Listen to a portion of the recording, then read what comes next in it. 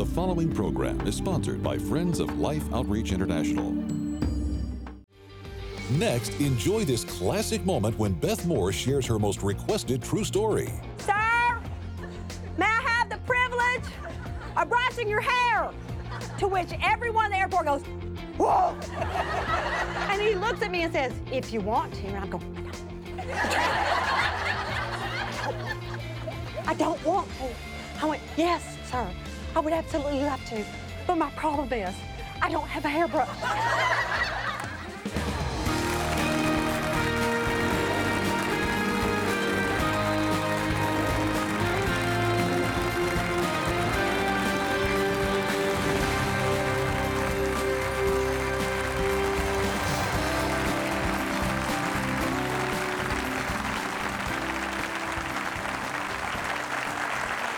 Welcome to Life Today. I'm Randy Robison. My guest host is Miss Sheila Walsh. Sheila, always good to have you. Great to be with you. Man, we have got a special thing for you today. You may not know this.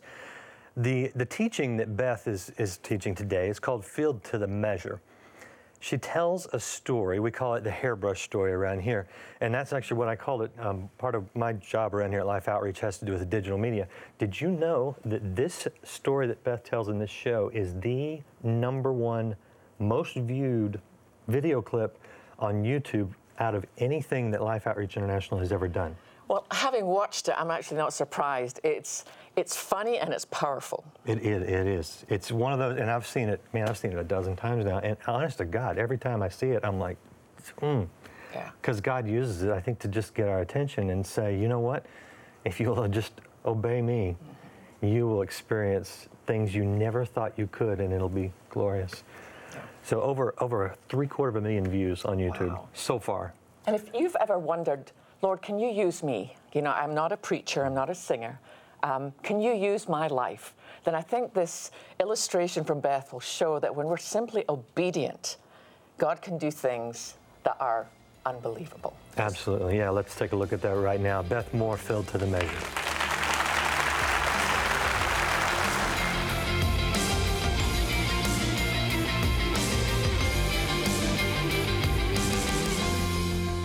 I want you to note something. In being filled to the measure that is specified in Ephesians 3. Notice with me that it says, in the context of grasping how wide and long and high and deep is the love of Christ, that there it says that you may know that love that surpasses knowledge, that you may be filled to the measure of all the fullness of God. Oh, please go there with me, because you and I don't just need to be full. We need to be full of somebody's love. Every single one of us has an innate, overwhelming, not just desire to be loved, but a need to be loved. You are never at greater risk, nor am I, than when we are not feeling properly loved. We will look for that. You want to talk about an empty vessel? If we do not go to God to get that cup filled, let me tell you, we're going to get ourselves into a tremendous amount of trouble, because there is something very real inside of each one of us that not only needs to be full, I got to know somebody totally loves me. And that I cannot change that no matter what I do. That it's just there and it's just huge. And it's enough to go to the depths of my need. It's enough. It's long enough. It's wide enough. It's high enough. I got to know that. You know, many of these in this studio audience come from around the same areas where I live, and so they'd be able to testify that we do a lot of sweet talk where we're from. I go to all sorts of areas of the country and certainly in other nations where everybody doesn't just sweet talk. They don't call each other darling. But we sort of do. Not all of us, but most of us. We're sweet talkers. It's just the way we are. I remember when a good friend of mine one time said, a dear friend of mine, an artist, a wonderful singer, that said to me, she's from New York City, and she said, Beth, I need your advice, and I do not need your sweet baloney. It was just so, I said, it is not baloney. It's just that we find a really sweet way to say it where I'm from. You know what I'm talking about? You have no idea the letters I've received through the years that have said, you are the only one that calls me sweetheart. I tell you, it just almost brings me to tears every time. At least the first 20 times I saw it, it made me just sob. You're the only one that says, beloved. You're the only one that says, you sweet thing. I want you to know something. Christ's affection for you is such. He sweet talks you. You'd be red-faced if you could hear it. Red-faced. It's good. It's full. And you need to know it. So you are not just a gaping canyon looking to fill it. It'll be the death of you. What the Word of God is teaching us is how to come to Him. That before He fills me up, I got to empty myself out. That's when I'm going to come and I'm going to bring Him my confessions of sin. I always have something to confess. And I'm going to bring Him my concerns. I'm going to tell on people that have hurt my feelings. You understand what I'm saying? I'm going to do all of those things. And then after I just empty myself out before Him, I want to ask Him, Lord, you come and you just overtake me. See, the filling of the Spirit is not about a spiritual gift. It's about a state of being full. But with that fullness comes power. And you never know what you're going to do with that kind of power. Something beyond you. I want to tell you a story that I told many, many years ago that remains dear to me, particularly because people bring it back up to me over and over again. It's probably the thing I've been asked about as much as anything regarding stories and Bible studies along the years. But it's such a statement in my own life and such a memory of God overtaking me and enabling me to do something I couldn't do. You have no idea how dangerous you would be if you would live filled to the measure with the fullness of Christ. I was headed off to the east side of the country to Asheville, North Carolina to speak, and I had left fairly early that morning, right after I'd gotten the girls on the bus. They were probably early junior high school at that time, my oldest, and my youngest probably coming out of elementary school. And I'd had a terrific morning with the Lord. When you're in the throes of that kind of parenting, boy, it's catch where catch can.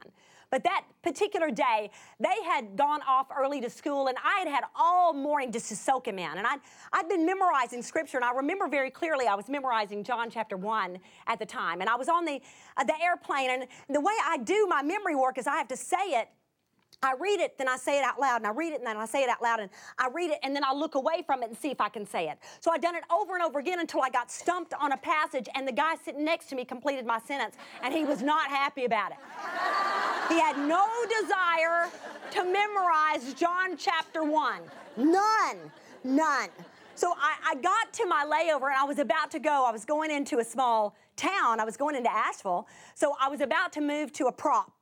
So I was having to go to a part of the airport that was just one large room where you went off into several different halls down to the smaller plane. So it was for a small airport and a small part of the terminal. It was packed, absolutely packed. And our chairs were all facing one another.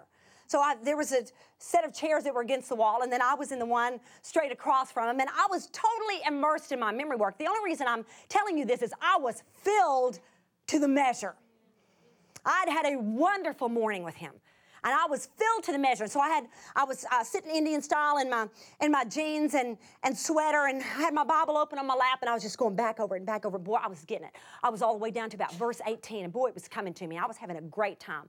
And suddenly I see that the eyes of all the people against the wall are watching something behind me. And it was like a movie, because all of their eyes shifted this way, this big around, and they began to come this way. Whatever it was going right behind me. And I'm thinking, oh, I wish I were looking. Are you like that? I'm a people watcher. I was so desperately thought, what are they looking at? And I can't wait to look for myself until it comes all the way around here. And then suddenly, in my peripheral vision, I begin to see a little of it. And it is a flight hostess that is pushing up a man in a wheelchair right to the end of my row, and there's nobody between us. And this place is packed. So I want you to know that Jesus went to a significant amount of trouble to make sure that I saw this man. So I wait until everybody else gets more polite, and then I go. And when I look over at him, he was the oddest sight. He looked like he was not one iota less than about 129, and I'm not kidding.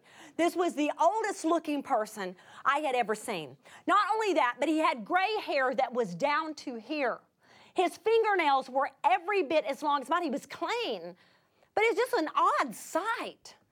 His pants, it looked like that he had obviously lost a lot of weight because they were just bunched up. I'll never forget how he looked, and his head was just hanging down like this, and his hair was in strings like this. I thought, whoa, it's one of those times where you think, that is Howard Hughes.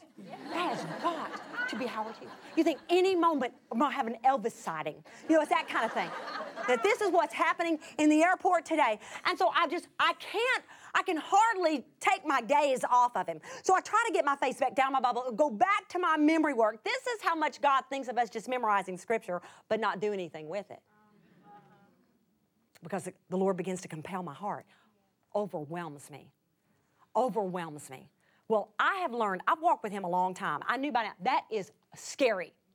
That God is up to something when he is overwhelming your heart like that. And I just thought, oh, please, God, no.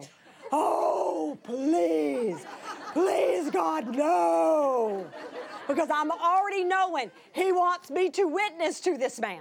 And so I say to myself in my spirit, now I'm not talking out loud, but in my spirit, I'm talking to God silently, and I'm saying, I'm sure my mouth is going, because I say to him, do not make me witness to that man. Put me on the same plane with him. I'll happily witness to him on the same plane. But do I have to do it now? Because I had that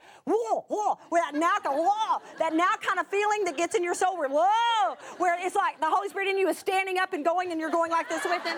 That horrible feeling when you know something is about to happen that you would not have chosen to do.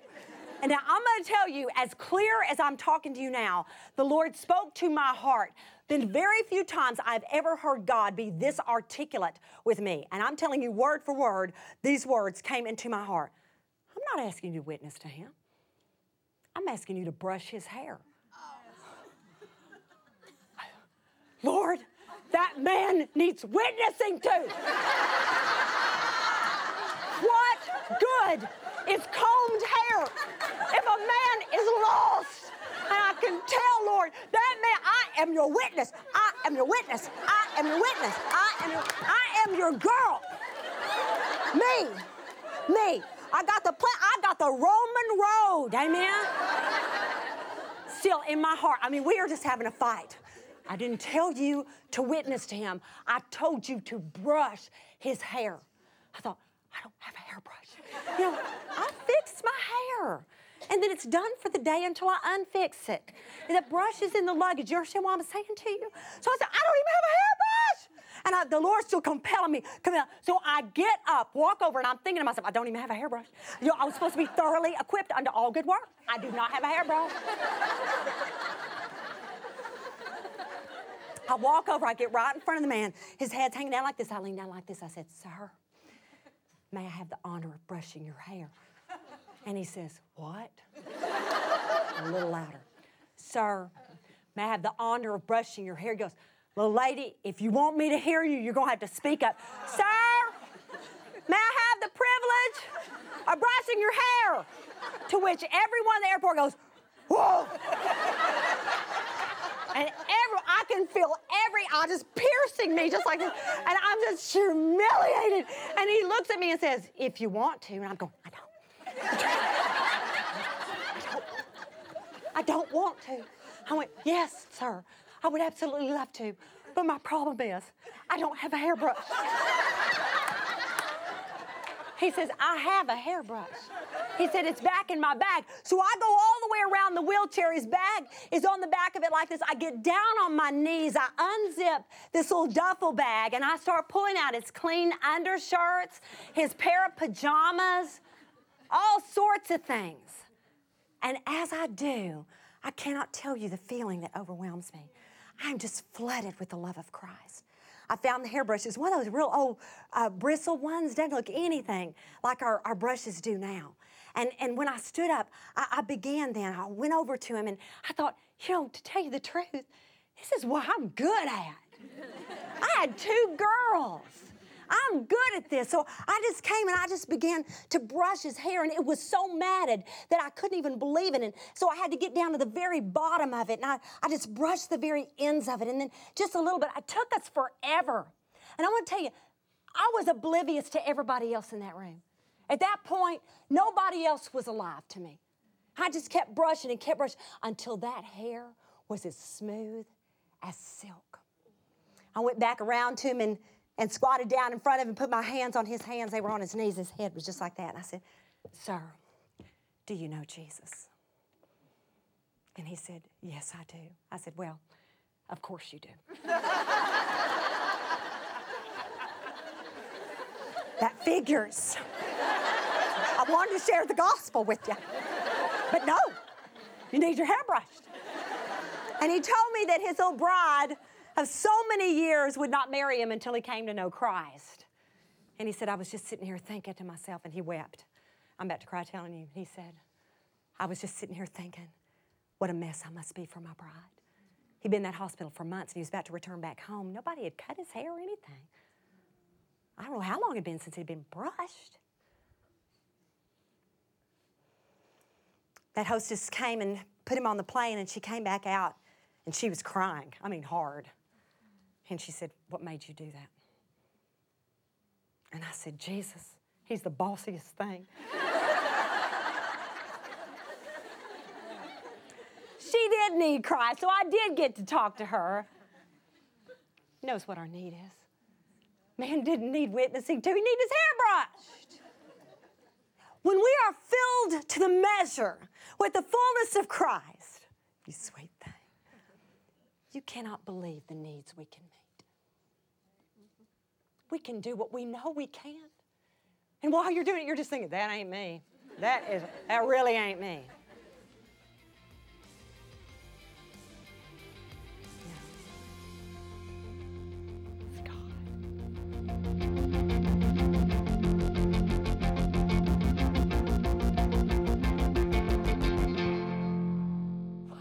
Yeah, did I tell you that was a great story or what? I mean, just the way God can use us if we will be available. And, I think there's a lot of ways we can do that.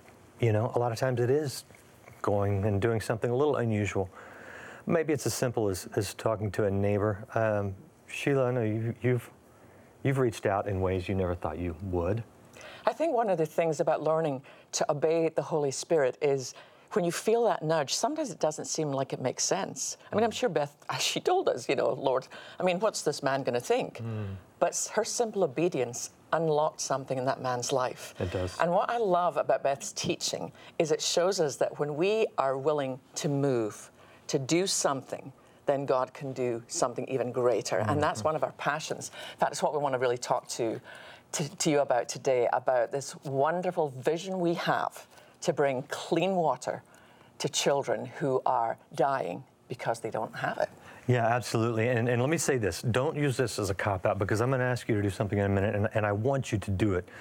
But I think there's also some things you can do right around your family, your home, your work.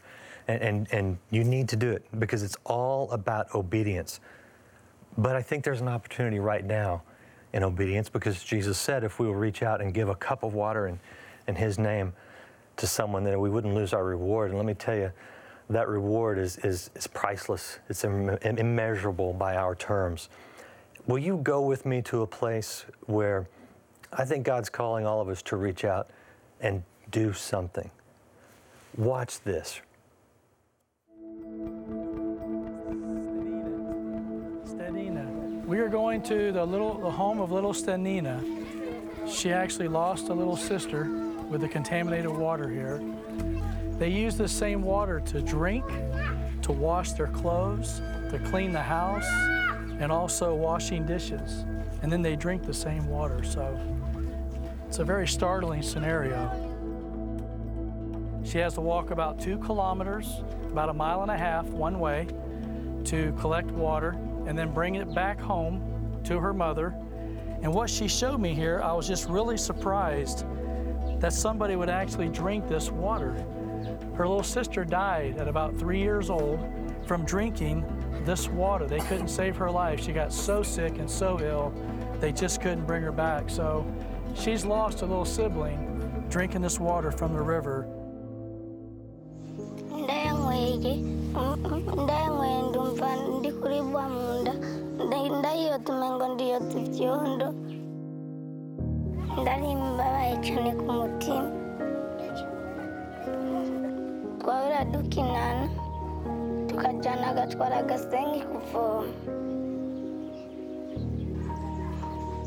Papa chavuga ati nimwitwengere mwacinze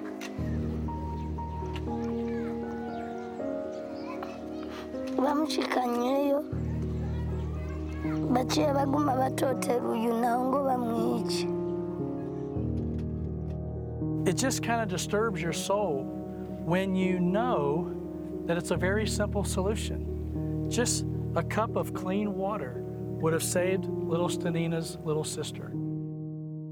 You know, that little girl, Stanina, is carrying such a heavy load. She's carrying the burden that usually a mom or a dad would carry. And that profound sadness she feels at the loss of her sibling, and so afraid she'll lose her brother too. You know, whenever I know that my son's coming home from college, one of the first things I do is I go to the supermarket and I buy bottles of the water he likes best. And when I watch that, my heart breaks for that little girl. That simply the very thing that they need to sustain life, which is to be able to drink water, is the very thing that's killing them. But you and I, we have the privilege, we can change this. I mean, we can do this. Our plan, our prayer, our commitment this year is to build 500 new water wells. And you know, the thing that's amazing about these wells, I'm learning, is that this is not just some hole in the ground that can cave in. These are amazing wells that can operate without electricity. They're steel-based. Children can pump them. Do you know they'll last for 70 years? That's why it's called water for life, because this will do for life. This will sustain them for life. So we want to do this. $4,800, which I know is a lot for some of you and not so much for others, will build a well in a village that will change the life of every person in that village. But maybe you can do less. Maybe you can just do $48 if you could do that. But see, if we all join together, you might think that's a drop in the bucket.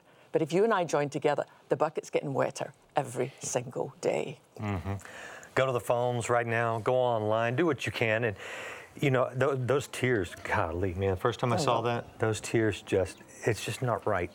It hurts my heart to watch a child have to go through that in the way she's clinging on to her brother. And there's so many kids like that.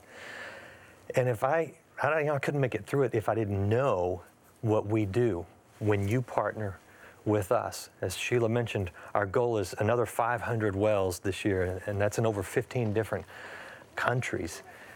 We can only reach that goal with your help. And some of you know what? I know $4,800 is not feasible for me, but I know there's some people that are watching. I bet there's some people that could do 2 or 3 wells. And I just want you to pray about it. God will tell you what you're supposed to do, and then you need to be obedient. But for most of us, you know, $24 is, that's the way it breaks down. The math breaks down to $24 will give 5 people clean water for the rest of their lives. Stanina, her brother, a couple of other siblings, cousins. If they were in your neighborhood, you know, you'd run to their door and say, here's $24, my goodness. You don't have to drink that deathly water. It's just a matter of obedience. Pray and ask the Lord, what can I do today? And then reach out, partner with us, and let's give water for life. Every day, children living in extreme poverty are forced to make a dreadful choice: drink filthy, polluted water filled with deadly disease, or die from thirst. No child should ever be faced with this decision. The good news is there is a solution. Mission Water for Life is one of the most proven and viable demonstrations of God's love in the world today. Suffering can end because clean water changes everything. With your gift today, you can help establish and drill 500 water wells in remote villages in over 15 different nations. Your gift of $24 will help provide clean water for 5 people. A gift of $48 will help provide for 10. $72 will provide for 15 people, and $144 will help provide fresh water for 30 people for a lifetime. With your gift, we would like to send you Pastor Robert Morris' new book, Frequency. As you read, you'll discover how to hear God's voice, receive direction for your life, and experience a deeper connection with God. With your gift of $100 or more, you'll also receive the Hearing God Daily Journal and Scripture Pen, a wonderful way to record what God is impressing on your heart and a beautiful keepsake for your daily prayer time. Finally, please consider a gift of $1,200 to help provide water for 250 people, or a gift of $4,800 to help sponsor a complete well, and you may request our beautiful Majesty bronze sculpture. Please call, write, or make your gift online today. Well, you know, here's a little girl getting a drink. Betty just said, I can't help her do it. And the reason Betty says that is she knows, she's seen the river where it comes from, we've seen the animals and the animal waste, and we know it's contaminated. How are you going to tell a thirsty child they can't have water? When their mother brought them the water, Mom brought them this water. Mom had no idea she might be bringing this child disease or sickness. This is the kind of water they're drinking, the only water that they have to fill their thirst. But as they're filling their thirst, they're putting disease into their little bodies. We don't need that to happen. We can make a difference in that if you'll just join with us, and let's give these children some clean, safe water. Will you please go to the phone right now? We need to begin drilling these water wells to help these children. We must not delay. We need your help now. Please go to the phone. Do call. If you prefer to go online, you can always go to the website, lifetoday.org. That's how I give. But just do what you can. It's just important that we obey. I think when God gives us an opportunity to reach out and impact someone's life, and that's what you'll be doing today. We appreciate you being with us. Sheila, good to have you. Thank you. And remember, we're here for you too. If you need prayer, call and we'll pray for you. Oh, yes. Thank you for mentioning that. And join us next time on Life Today. We love having you here. We want to see you again real soon.